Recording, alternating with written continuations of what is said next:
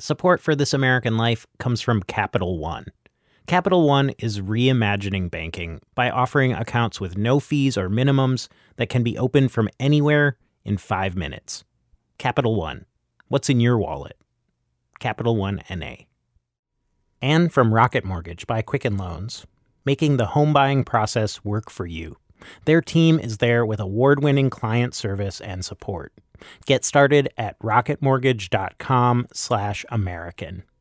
Equal housing lender, licensed in all 50 states. NMLSconsumeraccess.org, number 3030.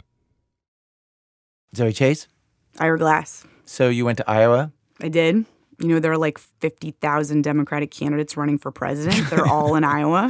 It's 25 right now. It's 25 right now. Mm-hmm. And there's this one political writer, Dave Weigel with the Washington Post. He writes this newsletter thing called The Trailer 3 times a week.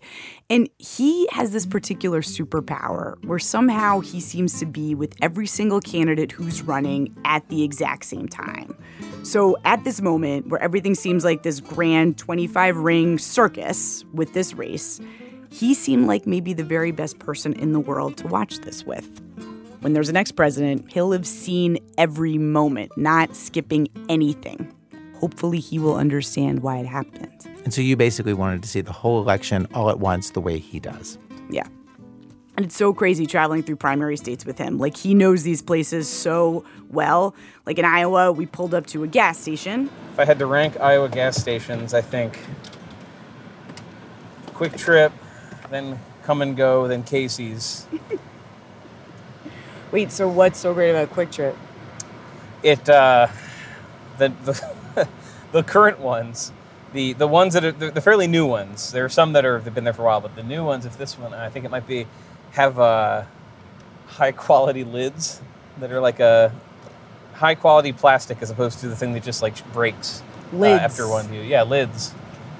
And keep in mind, this is like the only taste I'm going to have for like a few hours, and I need the caffeine, so I put thought into it.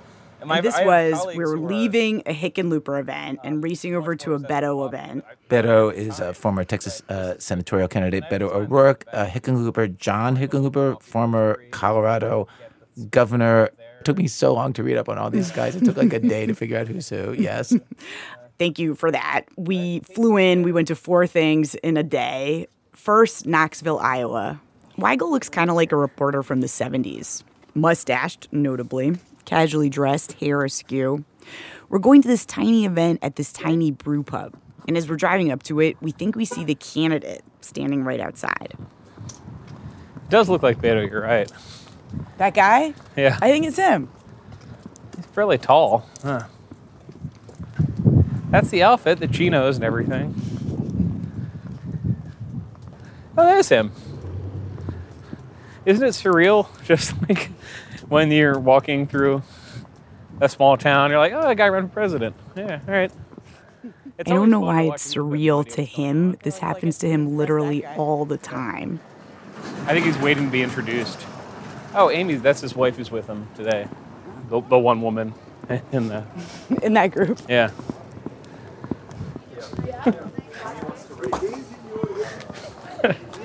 What? I don't know. Just it's fun living through things like this.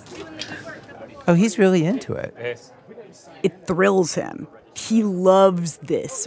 Yeah, there's a press sign in. There's this one moment after Beto finishes his little talk and people come up to him and ask questions.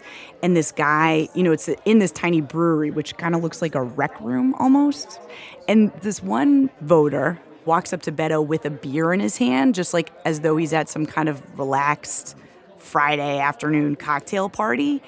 And Weigel, sees this and jumps up and kind of elbows people out of the way. So I'm just trying to get a picture of the guy holding the beer while talking to him, just because it amuses me. It kind of exemplifies this special part we're in the election. There's no Secret Service. There are no real barriers. Anyone can just wander up to a presidential candidate. It's extremely intimate. It's his favorite time of the presidential elections. People are really close to each other. Like at one point at another event, 2 of the candidates, Tim Ryan and Jay Inslee, they ran right past each other. You're back in the district. Get him, Congressman Ryan. You did a great job, Governor. I love your speech. Awesome. Do it again. I want to hear it one more time. It's almost like Weigel and the candidates are on some kind of a cruise or at a camp together. And they just bump into each other day after day, like, oh, hi again. Oh, I'll see you tomorrow. Oh, I'll see you later. Like, are you going to be at the pizza thing? Thank you. Thanks a lot. Good to see you again. Yeah, good to see you. See you at the. I will not catch up with you in the run, but I'll. Are you going to run it? You also, in this phase of things, you get to see the candidates interacting in the world, the regular world. Right. Regular people with just the most random stuff that you wouldn't normally see. Yeah. Like, I had this thing happen to me. I was checking into our hotel in Waterloo, Iowa, right? What kind of hotel?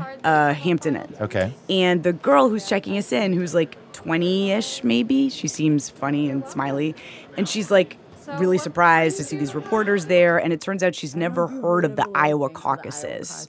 Even though the state is crawling with these candidates, it's totally possible to lead your life and miss it. So Weigel explains it to her. Yeah, it's instead of a presidential primary. All these presidential candidates first in the nation to vote, blah, blah, blah. We go upstairs. But my key is demagnetized, so I go back downstairs. I leave all my stuff, including the recorder there. And when I get downstairs, I see Beto just standing there, and he's trying to get like a free bottle of water from the girl. Mm-hmm. And I'm like, Beto, you know? 'Cause that's... Wait, do you know him? No. You've never met him? No. And I say to him, Beto, tell her what you're doing here in Iowa. And she looks at him and she goes, are you running for president? Like in this totally sarcastic way, like, of course you're not. And he goes, actually, yes, I am, which is like just a weird answer to that question. And she jumps up, goes, yes, queen. And he's like totally taken aback and is like, thank you so much. And she goes, I hope you win the presidency. Like, not very sincere.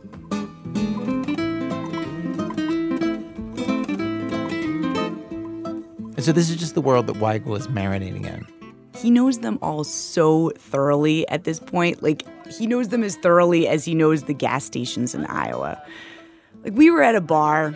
He starts talking about the jokes that candidates tell when they're out on the stump. The horrible spouse joke, whereas Warren has a riff where she talks about like dropping out of school. It's like, you know, fell in love, woohoo, got married, woohoo, had a baby, woo, and she just, it's like a Simpsons joke almost. How she imitates getting less and less excited by her bad life decisions. It's like, then I met my first husband. Never a good idea when you have to number them, like things like that. Like my favorite Klobuchar joke is. She talks about like how she's Slovenian American. And it's like, and for years I was the most famous Slovenian American in politics. But then Melania Trump arrived, and you know what? It's like looking in a mirror. You laugh. It's like But Biden does the my wife is always right joke. Who else does that? People have mostly learned to not do that.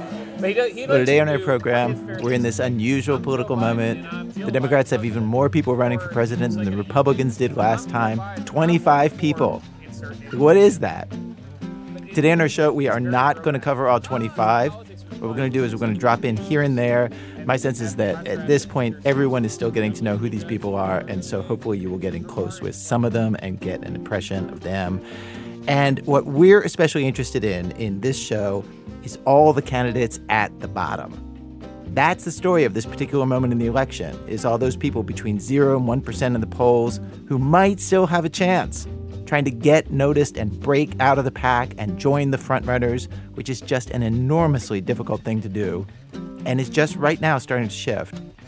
How do you get noticed and rise above 1% in this pack of 25? From WBEZ Chicago, it's This American Life. I'm Ira Glass. Stay with us.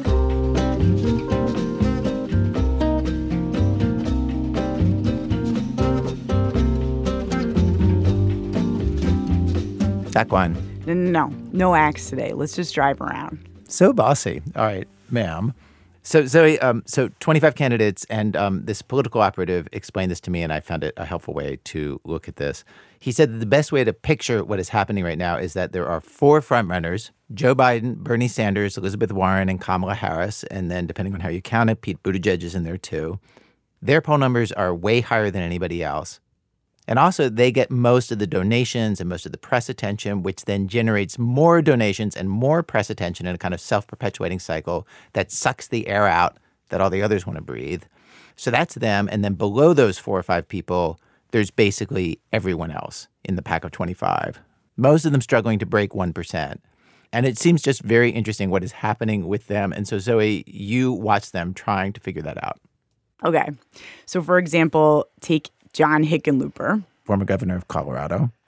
His polling is now at less than 1%. If you haven't heard of him, that's probably why he cannot draw a crowd by himself. Like if he put out a sign in Iowa today, Hickenlooper speaks, please RSVP, probably nobody would Crickets, come right? to that event. Yeah. So he does these, they're called retail stops when a politician tours a factory or whatever. So right now, we're at this brand new distillery in Des Moines, me and Dave Weigel. Because this stuff is actually kind of fun to watch. And we walk in, Hickenlooper and this one elderly Iowa voter are sitting at the bar, the brand new bar in the brand new distillery. It's a totally staged photo op. Mm-hmm. There are about 20 reporters in a semicircle around them. But obviously, if you look through the camera lens, it looks like it's just Hickenlooper and the voter. What a pleasure. I can't tell you, this is an absolute honor. You're running for what? The old guy's like, you're running for what? The highest office of the land, President of the United States. Really? So I was an entrepreneur. I built brew pubs all over mostly over the Midwest, but I built the biggest brew pub in the country in Denver, was my first one, always in abandoned warehouses. I won the Award of Honor from the National Trust for Historic Preservation. I don't know what that's good for. But it's so strange that these guys actually, they do have to kind of just brag about themselves to people, huh? Like, people don't know who they are. I mean, not to be mean about it, but like, people literally don't know who they are, so they just have to say, here's all the stuff I've done. Even he gets kind of self-conscious about it. I call it the fundamental nonsense of Washington. I want to replace it with common sense. That's my shtick. But anyway. That's my shtick? Yeah. Thanks so much. Oh, I like that. Good luck. Good luck, the old guy says to him. 20 people are recording this, and no one is going to use any of this. No one is going to use these quotes, right? We move on to a distillery tour. Hickenlooper has tons of opinions about that. Remember, he was in this business. I always call it the Haagen-Dazs effect, which is Haagen-Dazs. No one is going to use any of this either. Instead, the reporters just wait till the end. They gather around. They ask him questions about Trump. That's stuff they might use. So this whole thing, this whole tour, all of it is just for pictures. Yeah.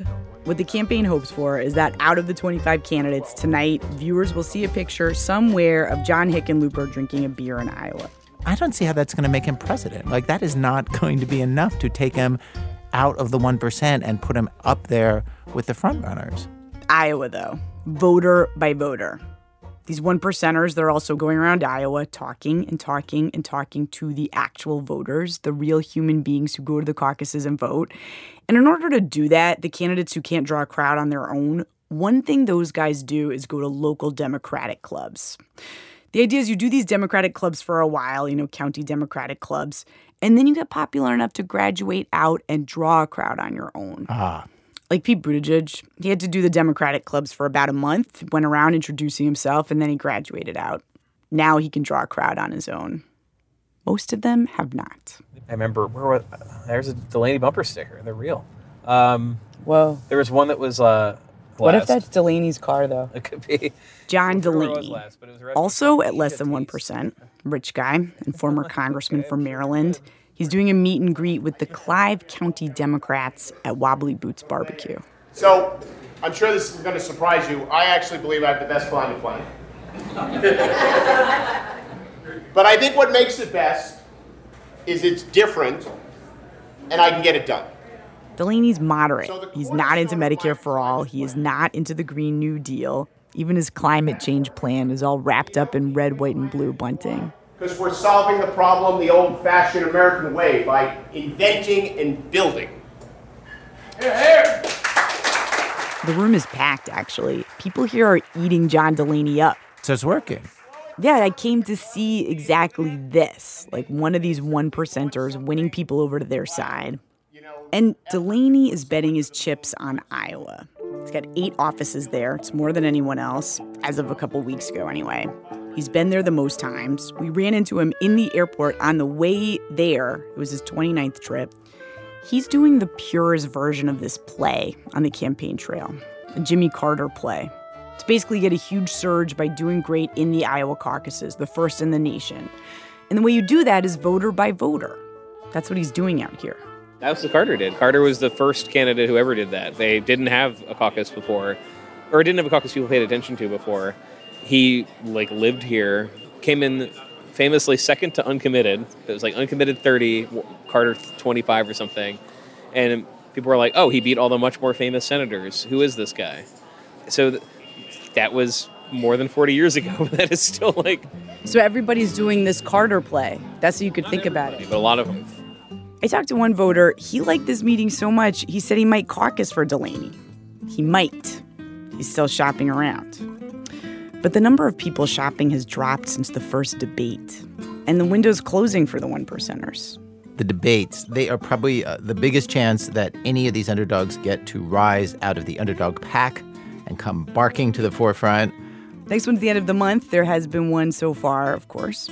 And 2 days before the first debate, the team for one of the candidates, as you know, Zoe, let me watch a full day of debate prep.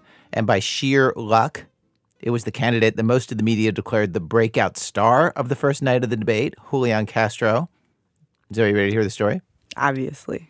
Okay. Here is the team that got him to victory. Okay, so the three of you, have you ever done debate prep before? Nope. No.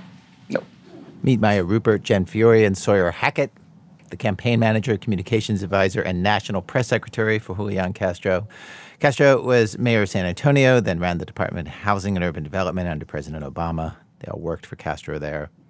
If you add it up, they had done 3 full days of debate prep before this one, the one that I saw. And they were going to do one more after that. That is how important this is to them. All right, so this is what we've got on the agenda for this morning. We're in a hotel conference room in Miami. All over the walls are these big pages torn from flip charts, each with a different topic, and then 3 or 4 possible talking points for the candidate to use in the debate that they worked out in previous sessions. The guy talking is Deputy Campaign Manager Derek Eden, who is running these sessions, and he's up in front by the easel with a flip chart. And the candidate is standing at one of 5 podiums in front of the room. He's in jeans and a white dress shirt, sleeves rolled up, immaculately clean white Adidas, iced tea, which, by the way, he told the New York Times, is his comfort food on the road. And then we want to talk through a little bit of closing statement. Castro's staff, I should say, is deeply aware that most voters still do not know who Julian Castro is. And they told me that success in the first debate to them would be something very basic, that voters would notice Castro, like that he's in the race. Here's Jen Fiore, his senior communications advisor. Maybe it changes their math, right? Maybe they were supporting one person. They thought, oh, but wait. There, I heard a lot of interesting stuff from Julian Castro, and I gotta shift my math. One of the flip charts on the wall lists top 5 takeaways, meaning the top 5 things that they want voters to take away from this debate. They read, I like him, he won, game changer, can handle his own, and win/beat Trump. So, okay, how do you get voters to change the math? If you think about it, the debate means 10 candidates standing on stage for 120 minutes, 2 hours. So that's 10 minutes per candidate. But, you take away commercial breaks and questions. And what it leaves, the average talking time for each candidate is actually 8 minutes. 8 minutes to implant yourselves into the brains of millions of people. 8 minutes, though that is just the average. Not everybody gets that much, which is actually the thing that Castro is most afraid of going into the debate. He says they've studied these moderators. And they don't have a track record of actually enforcing time very well. So you got to be mindful, okay, if they're going to let people go, the worst case scenario is not that I'm flat, it's that I don't get any time whatsoever because people got into a skirmish and other people butted in and all of a sudden the time's gone. Some candidates just end up getting 5 minutes. So you have limited time and you have no idea what they're going to ask you about. And so you have to prepare perfect, pithy answers for every imaginable question.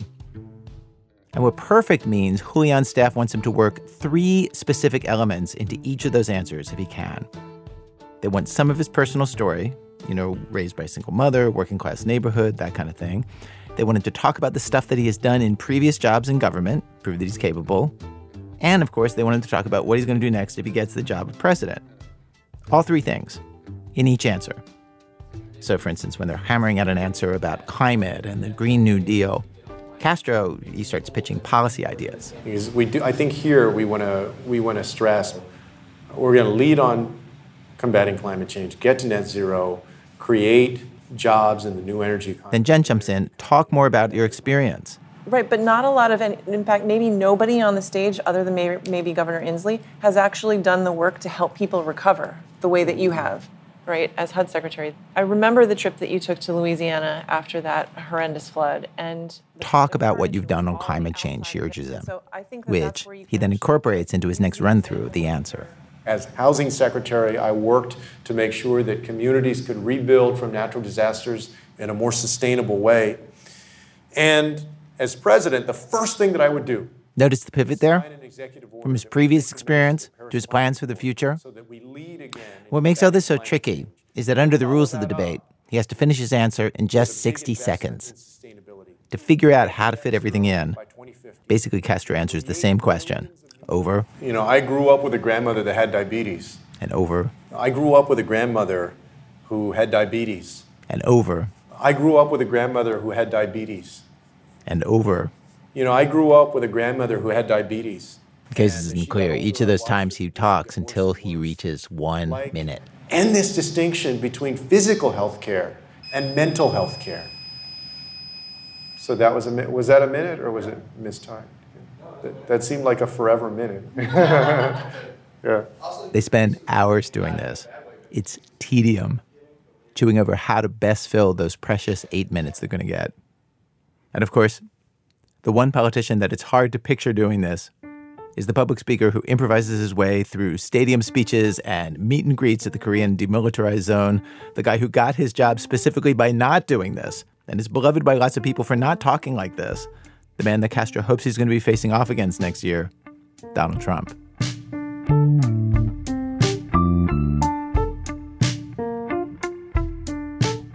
To break things up during the day, the staff organizes a surprise for Castro, just like a little breather to lighten things up. Derek gets out his phone, and people crowd around him. Hello. We can't see just yet. It's a call with the Sklar brothers, the comedians and actors, Jason and Randy Sklar, who like Castro, and they decided that they wanted to pitch jokes for him to use during the debate. And the campaign was like, sure, why not? There we go. All right. There we go. How you doing? We're good, man. How are you? Good. Good to see you. Got Secretary Castro right here. We're in the middle. Castro met the Sklar brothers when they had him on their podcast. The Sklars are identical twins, and important fact about Julian Castro, he has an identical twin brother who's also in politics, Congressman Joaquin Castro. You were great on our podcast. Thank you so much. Hey, thanks a lot. And we were thinking about things that you can either take or leave, but it's just thoughts that in our brain that you put into your own speak. And so, okay. So do you want to hear what we have? Yeah. Go ahead. Okay. I'm getting a pad and paper down right now. This is just a general one. Some folks in this race are against Medicare. I'm for Medicare, not only because I think it has value, but also out of respect for some of my older opponents like Bernie and Biden. They're going to need it. They're going to need it now. Hard to imagine a more receptive room for that joke. There's two men at the time were the front runners in the race. Here's another. There are more people on this debate stage than at a Trump inauguration. Yeah, like there's a lot of people up here. I mean, the height. How tall are you? You're our height. You're 5'7" and 5'8". Yeah. Okay, 5'7", 5'8". So you're our height. So you're standing next to Cory Booker, who's like 6'2", 6'2", yeah, 6'4", and De Blasio's 6'5". So you can say, you know, now I'm standing up here, you can see that I'm not as tall as these guys. But I went to Trump's doctor. And he said I was 6'3". The Sklars went through jokes, all of them pretty mean, about candidates Booker, de Blasio, Ryan, Moulton, Klobuchar, and Inslee. And can I just say, respect for anybody who can make a joke about Moulton, Ryan, or Inslee. None of these jokes are going to make the cut, Castro's staff tells me later. Those kinds of jokes just aren't Castro's style. The one joke they could imagine the candidate actually telling on stage at the debate, I have to say, it really surprised me. The one about how he's kind of short.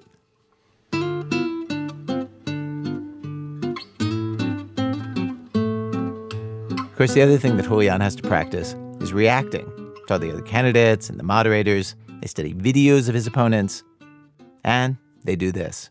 Hello, and welcome to sunny Miami, Florida for the first Democratic debate of the 2020 presidential cycle. I'm Rachel Maddow. And I'm a lot of people. It's a mock debate session. Sawyer and a staffer named Millie play the moderators. 4 other staffers stand at podiums flanking Castro's. The men are now in ties and jackets. They want to give Castro the chance to run his answers under debate conditions, or he's going to have to wait for his opponents to speak, or he might have to field answers that kind of poke at him. And I have to say, it was totally charming and fascinating how accurate they tried to be at playing the other candidates in the debate. Like, out on the road, they've watched these politicians deliver the same lines again and again. So when Derek, who is playing Cory Booker, gets a question about gun violence, he has Booker's lines down cold. I've been waking up in the middle of the night hearing a gunshot. I released my policy not far from where Shahad Smith had been killed. When a staffer playing Beto O'Rourke is asked about Castro's ability to connect with Latinos and to speak Spanish, apparently Castro is not as good at Spanish as Beto is. Fake Beto responds, fully in character. Look, Lester, I think it's pretty offensive that you and others continue to say that just because someone doesn't speak Spanish means they can't connect with the Latino vote. There's many ways to connect it. For example, Amy and I are still living in El Paso. I've grown up my entire life there. And so I know the unique challenges that our border community faces. In the mock debate, Castro does a relaxed, solid job deploying the answers that he's been working on. But he also gets to practice interrupting other candidates. And this is important because, again, he is worried that other candidates might hog the stage and he won't get much time or many questions directed at him. And Castro told me that his natural inclination is not to interrupt. I mean, for me, I'm not naturally the guy in a group that has to talk all the time. They would call them gunners in law school, gunners, people that would, in law school classes, that basically would be the ones always trying to answer the question that a professor would throw out. That's not me. I don't know if that's spin or not, but to make sure he does get to talk at the debate, he's keeping in his back pocket 2 little speeches that he knows are really strong, that if needs be, he's going to bust in and interrupt somebody with. They're actually listed. These 2 speeches are listed on a flip chart page on the wall that is titled Interruptions. One of them is listed as police brutality. And in the mock debate, he practices jumping in on another candidate's answer, the guy playing de Blasio, to deliver this. I've been able to deal with this as an executive of America's biggest city. Small town. Ken, Lester, this is important to me. And, I've been an executive, too. And then Castro delivers an answer that he knows really works. But it made me think, what about Eric Garner? And what about Tamir Rice? And what about Michael Brown? What about Laquan McDonald? At the real debate, Castro delivered a version of that same speech. But that was not the moment that made him the breakout star. It was also not any of the meticulously crafted 3-part messages that I watched him labor over. And, okay, just to step back, if you saw the Democratic debate, you know that the big clip from the second night was Kamala Harris challenging Joe Biden on race. But the big clip from the first night was the other item on Castro's flip chart, list of interruptions. On the chart, it just said 1325 immigration. Now, 1325, if you're not following this, is the part of the immigration law that makes crossing the border a criminal offense. Castro wants to get rid of that. It would still be illegal to cross the border, but you wouldn't face criminal charges. And the day after I watched him prep, Elizabeth Warren came out in the Huffington Post saying, yeah, I'm with Castro on this 1325 stuff. So that was the day before the debate, and seeing that led Castro and his staff to talk about maybe they should do more with 1325 in the debate. And they talked in the past about Castro maybe challenging the other candidates on stage to join his position on 1325. But now they decided, it's not really a maybe. He really should try to make that happen. And Castro walked on stage looking for an opening, which he got about a half an hour in. I will make sure that, number one, we end the ICE policies. Cory Booker is answering a question about immigration. As planned, Julian pounces. We actually will lose security and our values. We must fight for both. If I might, very briefly, and this is an important point, my plan, and I'm glad to see that Senator Booker, Senator Warren, and Governor Inslee agree with me on this. My plan also includes getting rid of Section 1325 of the Immigration and Nationality Act. He then explains 1325. And so I want to challenge every single candidate on this stage to support the repeal of Section 1325. Second. The next question is to Beto O'Rourke. And again, Castro swoops in. We would not put kids in cages. In fact, we would spare no expense to reunite the families that have been separated already. This is the exchange that ends up the biggest one of the night. And of course, the thing that made it pop is that all the preparation led to this unprepared, unscripted moment. Unlike all those careful 1-minute answers that Julian rehearsed, this felt live and real. Let me respond to this very briefly. Actually, as a member of Congress, I helped to introduce legislation that would ensure that we don't criminalize those who are seeking asylum and refuge in this country. If you're fleeing desperation, then I want to make sure that you're treated with respect. I'm still talking about everybody else. And it all culminates with this. I think that you should do your homework on this issue.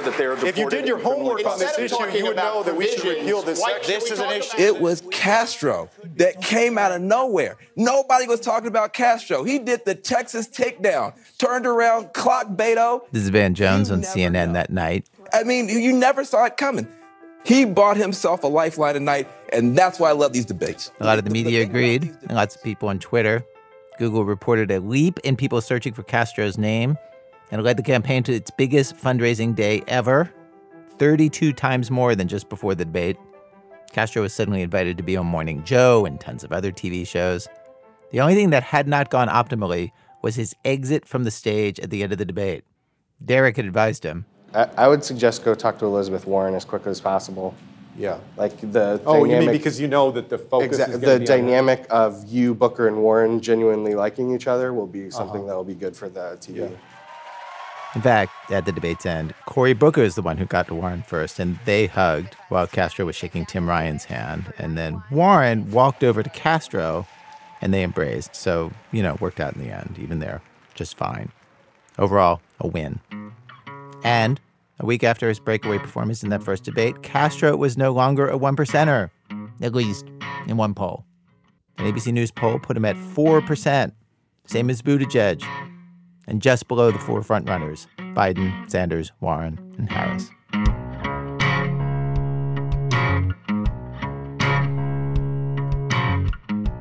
Coming up, we tell you who's going to win the election. Kidding. We did, though, record a candidate who decided to just bribe a voter with $12,000. No joke. That's in a minute. From Chicago Public Radio, when our program continues. Support for This American Life comes from Capital One. Capital One wants to build a better bank, one that feels and acts nothing like a typical bank. So they're reimagining banking.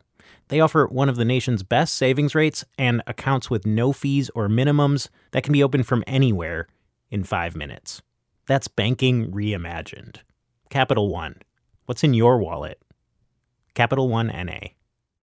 And from Rocket Mortgage by Quicken Loans, providing you with an award-winning team by your side through the mortgage process. Their goal is to make the home buying process smoother for you. With a history of industry-leading online lending technology developed in Detroit, Rocket Mortgage is changing the game. Visit rocketmortgage.com/American. Equal housing lender, licensed in all 50 states, and MLSconsumeraccess.org, number 3030. Rocket Mortgage by Quicken Loans. Push button, get mortgage. This American Life from Ira Glass. Today's program, the Wannabes. Stories looking at the 20 or so Democratic candidates who are down around 0, 1, a couple at 2% in the polls, trying to get some attention. And I am joined now in the studio by one of my coworkers here, producer Emmanuel Berry. Hey. Hey. First time we're in the studio together. It is the first time we're in the studio together. Okay. Yeah, let's do this. And you had this kind of amazing cinematic recording that you're going to play for the people right now. Yeah. So I was down in South Carolina in Columbia, and I had this opportunity to pin a mic to Cory Booker, one of the people running for president. Mayor of Newark, New Jersey, and now Senator of the United States. Yep, both of those things. And so this recording, it starts, we're inside of a building, and then it goes outside, and he's sort of walking this distance to go and give a speech. And it's basically just his point of view in this moment, which is what I like about it so much. You can put it on this side. I can double mic you on the same Absolutely. side. Okay. Senator, you ready? Yes. I'm going to hand you this. You have about 50 people outside Okay. cheering your name. Cheer them on, and then we're going to march. Just follow me the whole way. Okay. Everyone's going to be behind you, and press is in front of you. Okay. All right, ready? All right.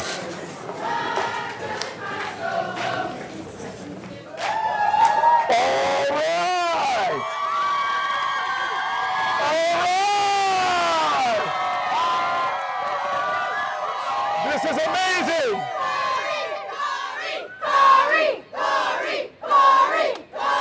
I love you guys! So in that moment, he just sort of like flips from a normal person having a conversation to like this supersized human with a megaphone. This is what democracy looks like! This is what democracy looks like! We will rise! We will rise! Everybody, follow me! What a weird job these guys have that, like, you walk out into a crowd and then suddenly you're supposed to lead the crowd. Yeah, and there's all these people surrounding him. They've got like giant posters of like his head, like these Cory Booker head posters. Wait. So you're there in a crowd and there's Cory Booker's real bald head. And then in addition, there's like giant bald Cory Booker heads. Yeah, floating around behind him. Can I just say, like, that's like a weird nightmare image in a way, you know? It's very friendly face. He's smiling. That is true. That's true, yes. And so they're walking in this like giant crowd. And as they're crossing the street, someone comes up to him. And I can't make out exactly what she's saying. I think she's a journalist. And it seems like she's asking a question about the latest sexual assault allegations against President Trump. You know, this is not the ideal time to talk about this, and why don't you reach out to my team? But it's very disturbing this last... What hit me is just everybody wants his attention and his time. Like, the press is in front of him. They've got cameras pointed at him. He's got an aide who's, like, telling him where to go. And then he's leading this group of people, like, clapping and cheering while walking. It's just so much at once.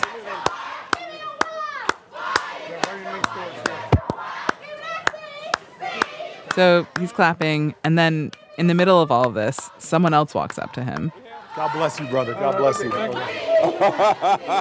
It's Jesse Jackson, the civil rights icon, former presidential candidate. Wow. Jesse Jackson, someone who Booker actually talks about sometimes as the first presidential candidate that he ever voted for. And he's just like standing next to him. He just pops out of nowhere, and then Wow. he's at Booker's side.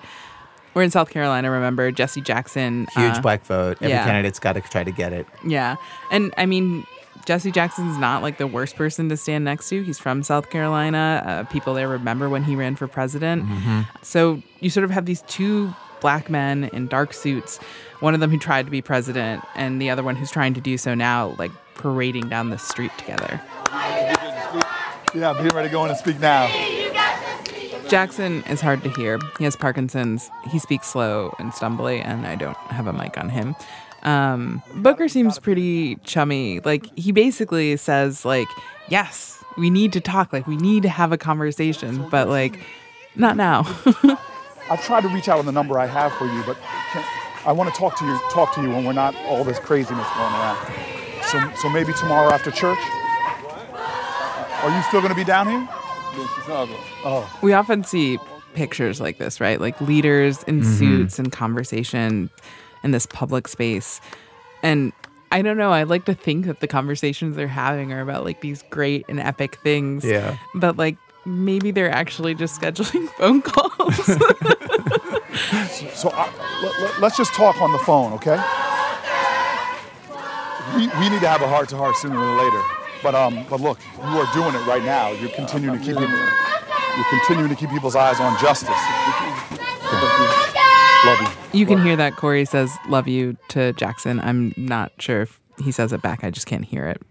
Oh, Jackson might just be like in Star Wars. I love you. I know. I don't Jackson think was so. banging. I don't think so. I imagine that he returned the expression. We don't know for sure though. That was only 5 minutes and 47 seconds of his day, and it was so intense. Yeah. And here's what else he did that day.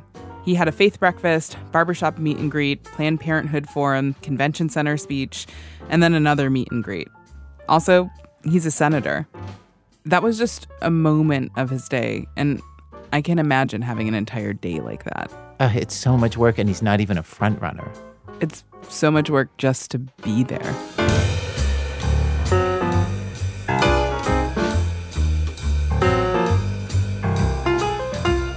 So now I'm joined in the studio by Ben Calhoun. Hey there. Hey.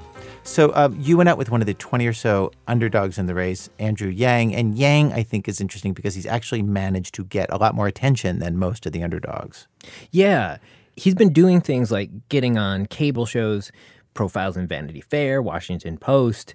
And so now he's in this position where he's just trying to fan like whatever little flames he's kindled up until this point. And he's gotten that attention because, well, if you know who this guy is, he's this tech guy, former businessman who organized his whole campaign around this one idea. Yeah, and the idea is that we should give every working-age American $1,000 a month. Because what Yang says is he says this whole country is in this big crisis where workers are being replaced by automation and technology. And he thinks that when Democrats usually talk about this, their solutions are weak sauce. Like, he says job retraining programs. Democrats talk about that a lot. Yeah, retraining, job retraining. And he says the studies show that they don't work for most people. And most people kind of feel that in their gut. Because it is bull. And national politicians will talk about retraining till they're blue in the face. They love it. Because they're far from the group of people that are getting displaced. But if you get close, I was at a truck stop here in Iowa, Iowa 80, and you walk around there talking about retraining those guys, you'll probably get like, fist to the face.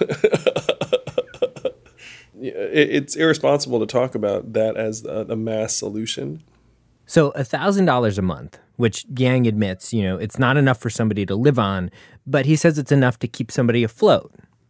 The name for that is Universal Basic Income, UBI. Yang's calling his version of this the Freedom Dividend. But so I went to go see him.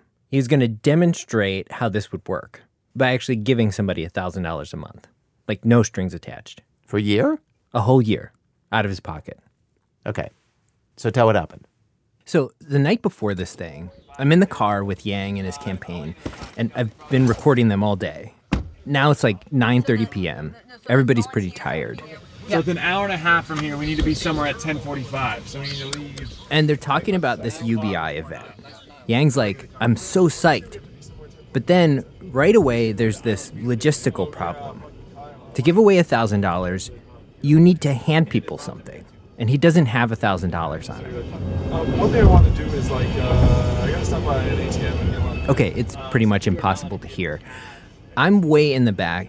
I'm behind Yang's campaign manager, Zach Grauman, and Yang, they're up in front. So I'm just going to tell you how a lot of this dialogue goes. In that tape there, Yang says, I need to stop by an ATM and get a lot of cash. Right? Because Ed McMahon doesn't show up at your house and just tell you you've won Publishers Clearinghouse. That would be lame. You take a photo with a big check. So Yang's like, I got to get out a bunch of cash. To which his campaign manager says, well... So you cannot leave cash. We need to think about this. So you cannot give cash. We need to think about this, he says. And he gives this big sigh. Because shockingly, the Federal Elections Commission has a problem with a candidate for president giving a voter $12,000 in cash. Go figure. But also, apparently, it's fine if that money comes in the form of a check. Again, go figure. Questions start flying. Does anybody have a check? Hey, what about Don? Don's son probably carries a check, right? Don's son carries a check. I can go to a bank and get a check. Right? Yang, meantime, gets out his wallet and starts counting how much cash he has on him. $270, it turns out. And then he starts asking how much ATM limits are. How about a cashier's check, someone says, at a Walgreens on Sunday morning. Truthfully, getting to a Walgreens before 9 a.m. tomorrow. That's not impossible. I'm in a car with a candidate for the presidency of the United States of America, who's trying to sell the marquee idea of his campaign, the concept he thinks will save America. And the question of the moment is, can you get a cashier's check at a Walgreens in Des Moines on Sunday morning before 9 a.m.?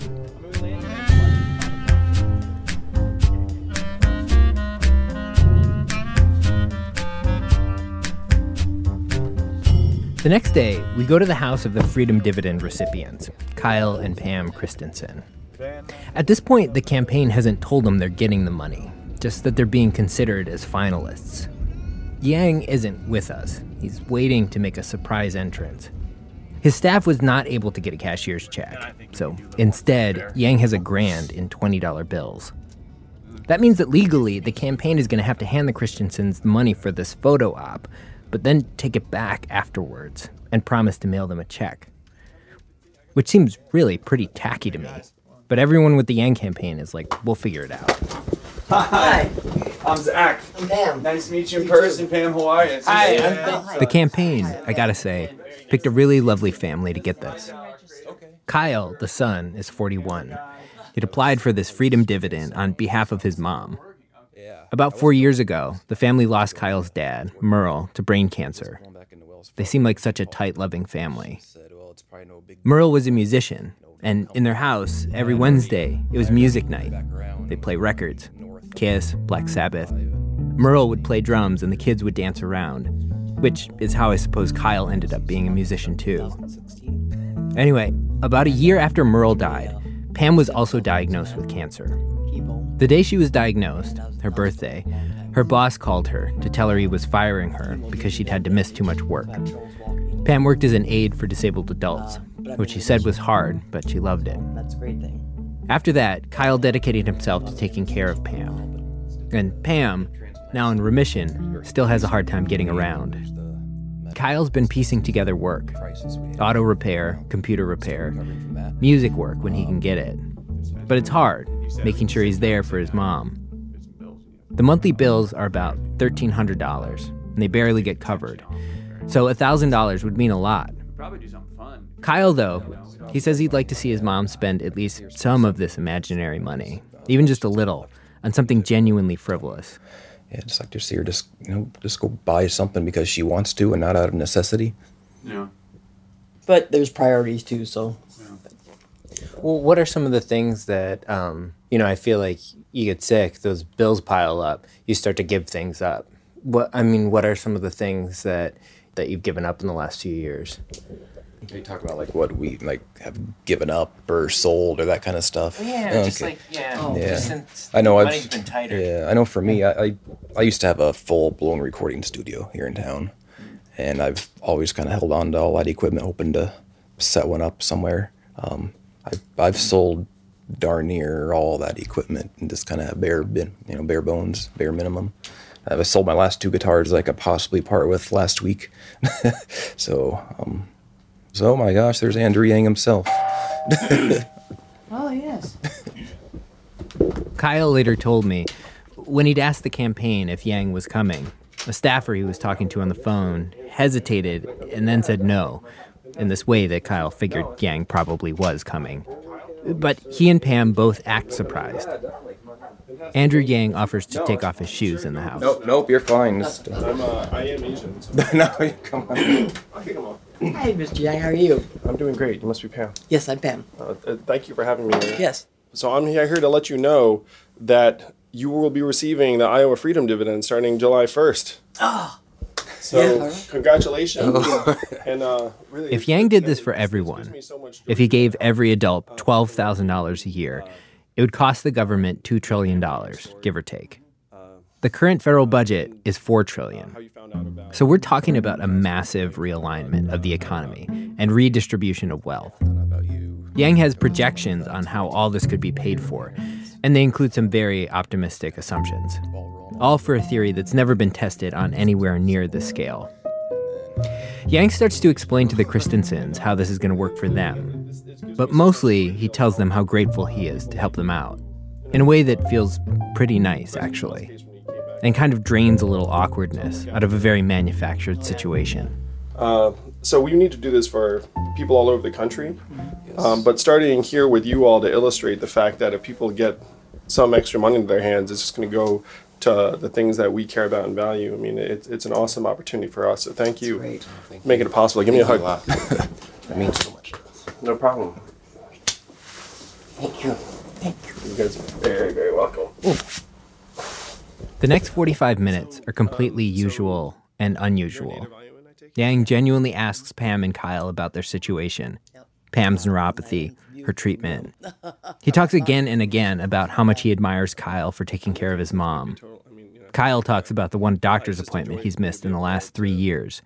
They talk about music, how Kyle quit the metal band he was touring with because he loved performing, but he never had an interest in the drinking and drugs that went with it. They laugh about Yang's flag socks. He talks about picking them out.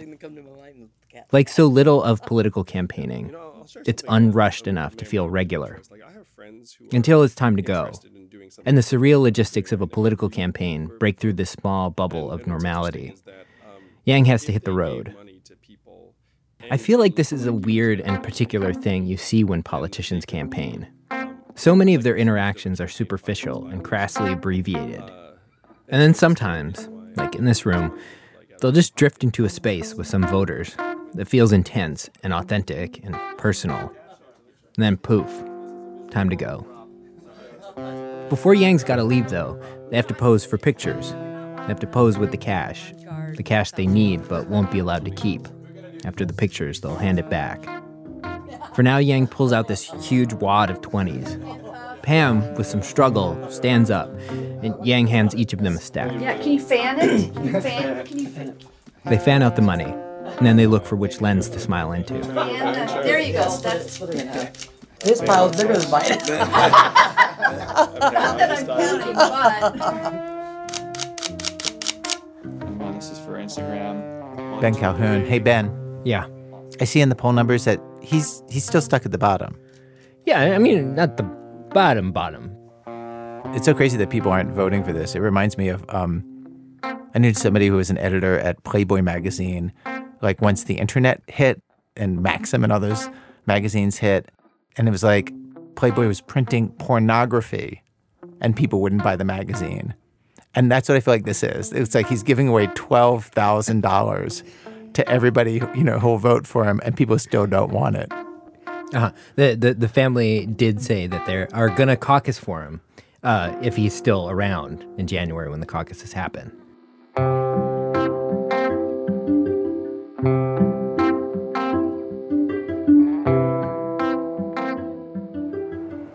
You have a town hall with the moderate guy who wants to beat up Medicare for all, or you have Gillibrand also at 1% with drag queens. So which of those is more interesting? Hi, Ira. I'm back. Hey, there's Zoe Chase. I'm taking you through Iowa with Dave Weigel, the Washington Post reporter. I know. I feel like you saw so much more than we heard at the top of the show. It's kind of crazy the way Weigel wants to go to every single candidate event. That's impossible because there are too many happening at the same time. Mm-hmm. It's not the hardest decision anyone's ever made. It's really... But there's this intense lesson that I think a lot of the reporters learned from 2016, which is that any candidate can surge. Oh, you mean because Trump? They didn't foresee that Trump could be the winner. Yeah, all the things that indicated who'd come out on top. Think Jeb Bush, right? He was the front runner. He had all the money. None of those things turn out to matter. So this time around, it's like any event can be the beginning of someone's big run. We went to so many events in just 2 days. She saved the mommy. She saved the daddy. Kirsten Gillibrand, she wrote a kid's book, and she's reading it at the Y to just 2 small children while a handful of people watch them. Wait, the senator wrote a kid's book? Yeah, she wrote a book for kids, but not that many kids showed up to hear it. Be strong and courageous. Do you know what the word courageous means? Do you know what it means? Courageous means brave. Do you know what the word Oh, wow, what a brave coincidence. Brave just happens to be the theme of her entire campaign. That's exactly right. We went to an Iowa Democratic Veterans event where Eric Swalwell, a candidate for president, was supposed to be. But can you just tell me what's going on? Is he coming? Where is he? Eric Swalwell, his flight was delayed. So staffer made it. He wanted to be here, but delayed flight. We had that from several of them that had scheduling issues. Oh crap, our flight's been bumped. So thank you. That's the silliness of waiting until the day of to get into a major event as opposed to flying in a day early and being prepared. Oh, he's mad. Yeah, Joe Stutler, secretary of the Iowa Democratic Veterans Caucus. That's the guy you want on your side early on. I used to live on the road. It's like you get there the day before if it's important. So you're kind of feeling like maybe this wasn't that important to him? No. I just think that they're all trying to do way too much. These are the lessons that we learn, sometimes the hard way.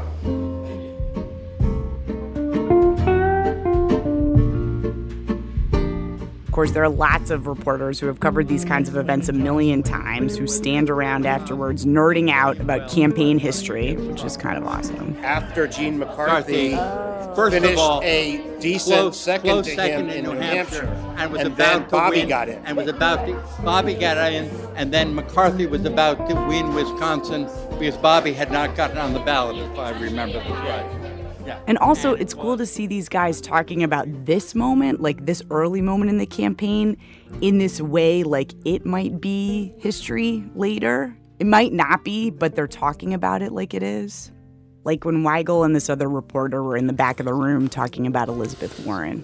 I remember seeing her like at like the Sharpton thing, like year before. And she, I was there. And she remember she like the really early speaking time. I took out the dress. You all know the dress. And people went f***ing nuts. Yeah. What was her dress line? So the dress line, is, she tells it all the time, is when she was a kid, and she always says my mama and my daddy because she's from Oklahoma. But she talks about, I heard my parents in that argument, talking at night after they thought I was asleep, and that's where I learned words like foreclosure and mortgage. Right. And as I walked past my mother's room and I saw her puttering, going back and forth with the dress laid out, and she goes, "Y'all know the dress. It's the one you only use for graduations and funerals, weddings, graduations, and funerals." And she looks at the dress and says, "We're not going to lose this house. We're not going to lose this house." She does it like in this, she's kind of like a Tennessee Williams character. She's like, yeah. And the very next day, I saw her give this speech to a pretty big crowd in a backyard in Waterloo, Iowa. Everybody was just kind of rapt. And there was the dress, and there was my mother. She was in her slip and her stocking feet, and she was pacing and crying, just talking to herself and saying, "We will not lose this house. We will not lose this house. We will not lose this house." And this one guy was wiping tears away. At this point, Weigel can sort of divide the candidates into two groups. And it's not the moderates and the far left. He says actually the voters he talks to are less hung up on the policy questions. What they mainly want is to be able to close their eyes and see this person beating Donald Trump. The two groups he notices are, one, the candidates where people show up at one of their events and a transformation happens. The voter leaves the event excited, inspired. The other group are the ones where that transformation doesn't happen. So who's in the excited group? Cory Booker, Pete Buttigieg, and most of all, Elizabeth Warren. Huh. People see her and they're surprised at how much they like her. Huh. And the unexcited group? Basically everyone else, including the frontrunner Joe Biden. People would come to see him because they already loved him, and then they would leave feeling no different or worse. Like they'd want to be inspired, but they weren't inspired. Yeah. Beto, people went backwards. I have all these memories which already seem surreal of Beto O'Rourke coming to somewhere and there being an enormous crowd to see him. Now it's like the crowd is smaller and people leave underwhelmed. And what do you see changing?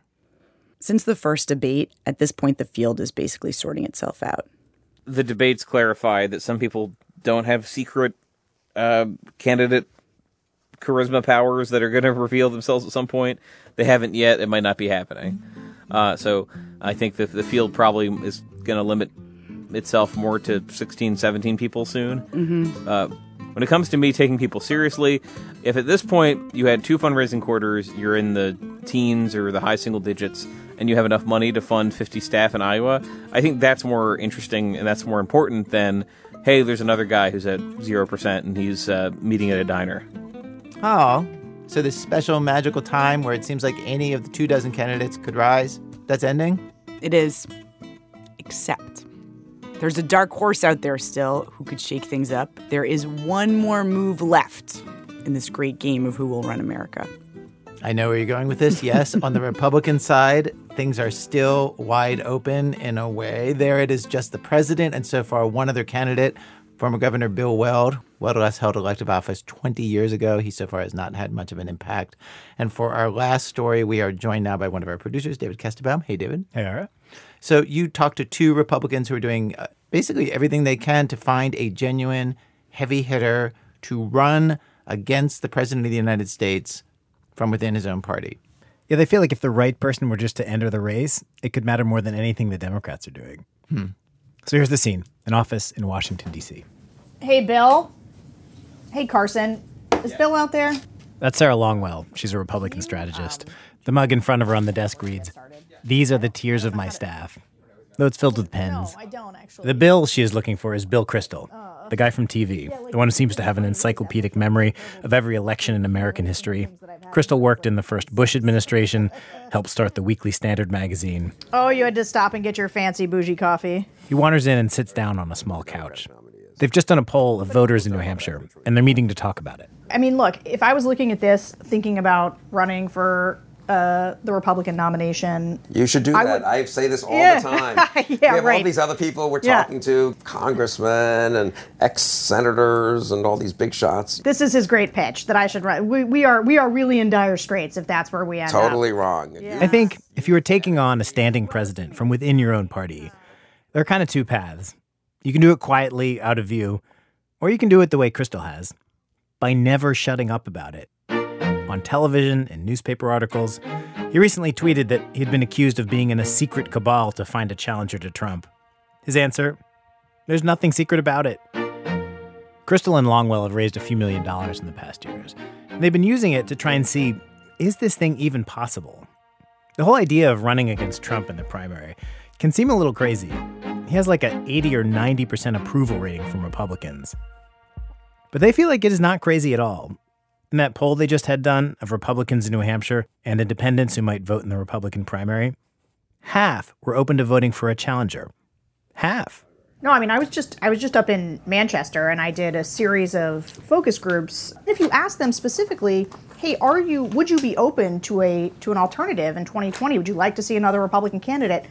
Every single time, 9 out of the 10 hands go up. I think for some people, there's a hunger for an alternative, and then for other people, it's just an openness, like a willingness for political competition.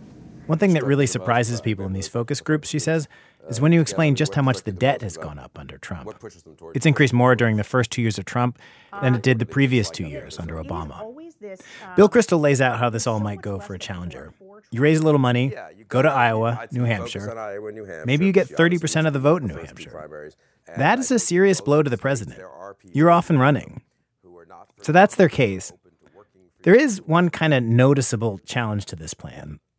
Since we've had the current primary system, there are zero examples, of someone challenging a sitting president in a primary and actually winning. I mean, is some part of this just kind of like theater? And I mean theater you truly believe in. I mean, I don't want to say yes because, of course, because A, it really isn't. I don't think of it that way, and I'm not a very theatrical person.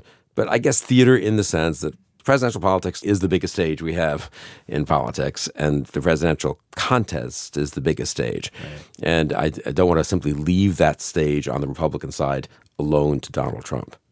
I'm still trying to think through just like in your mind why you're doing this. And is part of it just like a feeling like, what is democracy for if I can't cast a vote for the person I really want to be in office? I think it's actually people are overthinking this. I mean, I'm doing it because I don't think Trump should have a second term. I'm a Republican. It'd be a heck of a thing to say, okay, you think he's really leading the country down a terrible path and you should just take 2 or 4 or 6 years off. But you're really unlikely to succeed, right? Pretty unlikely to succeed, yeah. So why do it? Look, the last 3 presidents were not primaried and they won re-election. And here, Bill offered up what seems to be the other math that candidates are doing. The last 3 presidents did not have a primary challenge, and they won re-election. When a sitting president has been challenged by his own party, like Carter by Kennedy, Ford by Reagan, Bush by Buchanan, the challenger doesn't win, but maybe because they damaged the president, he does not win re-election. In other words, this may be the bargain. You can run for president, possibly shape history, end Trump, change who wins, but you don't get to win.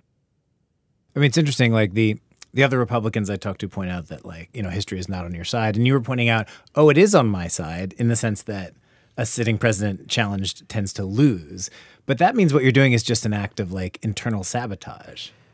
No, but I think it's also holding out an alternative, and we could win. But yeah, or sabotage. People can say that. You know, they said that about the French who didn't go along with Vichy. I mean, what are you supposed to do if you think it's bad? I love that every time I have a point, there's a historical. If you think it's bad for the country, they can say it's sabotage. I would say it's opposition. I don't think it's sabotage. Sabotage implies secrecy and deception. I don't think there's a heck of a lot of secrecy and deception in what I'm doing. I think I've been pretty open about my opposition. So I feel like isn't that the point of America?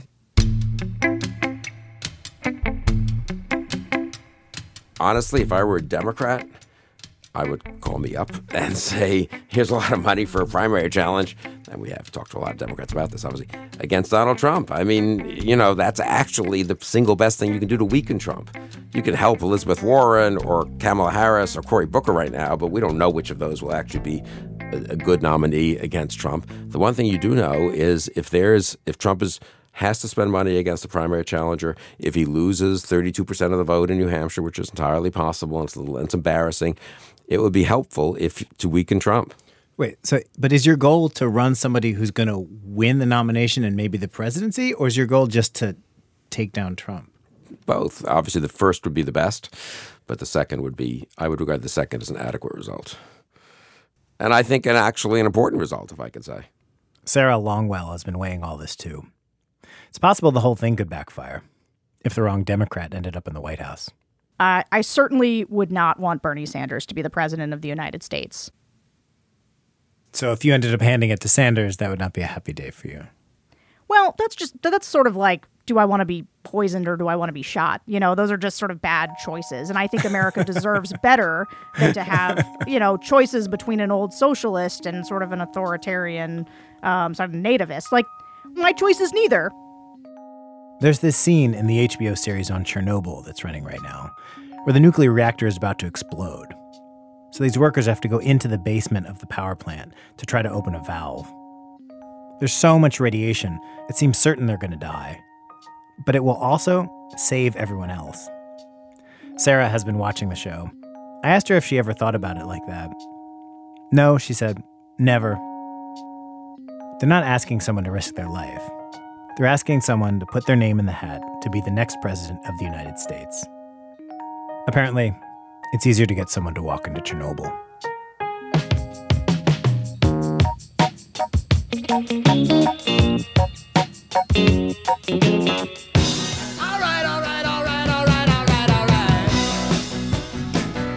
You cannot win if you do not play. You cannot win if you do not play. Well, the program was produced today by Zoe Chase and myself. People who put our show together today includes Bin Madewunmi, Emmanuel Berry, Ben Calhoun, Dana Chivas, Sean Cole, Whitney Dangerfield, Aviva Kornfeld, Neil Drumming, Damian Grave, Michelle Harris, Jessica Lussenhop, Nikki Meeks, Stone Nelson, Ben Phelan, Catherine Raimondo, Nadia Raymond, Christopher Sotala, Matt Tierney, Julie Whitaker, and Nancy Updike. Our managing editors, Diane Wu. Our executive editors, David Kestenbaum. Special thanks today to Sean Coit, Chris Kuhn, Scott Detro, John Harwood, Harry Enn, Rick Perlstein, Arnie Seipel, Walter Shapiro, Ben Turris, the Committee for a Responsible Federal Budget, Jamie Harrison, Andrew Gillespie, Josh Hollington, Angela Davis, and J.A. Moore. This American Life is delivered to public radio stations by PRX, the Public Radio Exchange. Our website, thisamericanlife.org, where you can stream our archive of over 670 episodes. Also, there's videos and tons of other stuff there. thisamericanlife.org. Support for This American Life comes from the Lagunitas Brewing Company, fueling stories and songs with Lagunitas IPA. And, of course, committed to keeping the pub in public radio. Find out more, won't you? At lagunitas.com.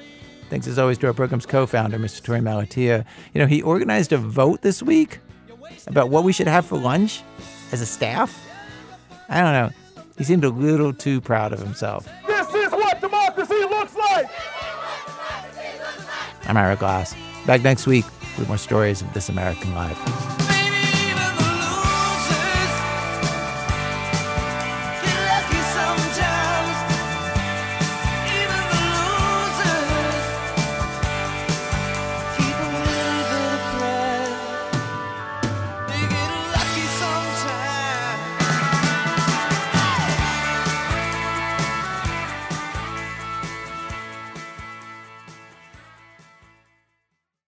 Next week on the podcast of This American Life, an earthquake hits Mexico City. A school collapses. Trapped under the rubble is a little girl named Frida. She becomes a national obsession. Everyone's talking about it. It's like a minute by minute. Everyone's following every step of Frida's rescue. Workers rush in to pull her out and find something totally unexpected.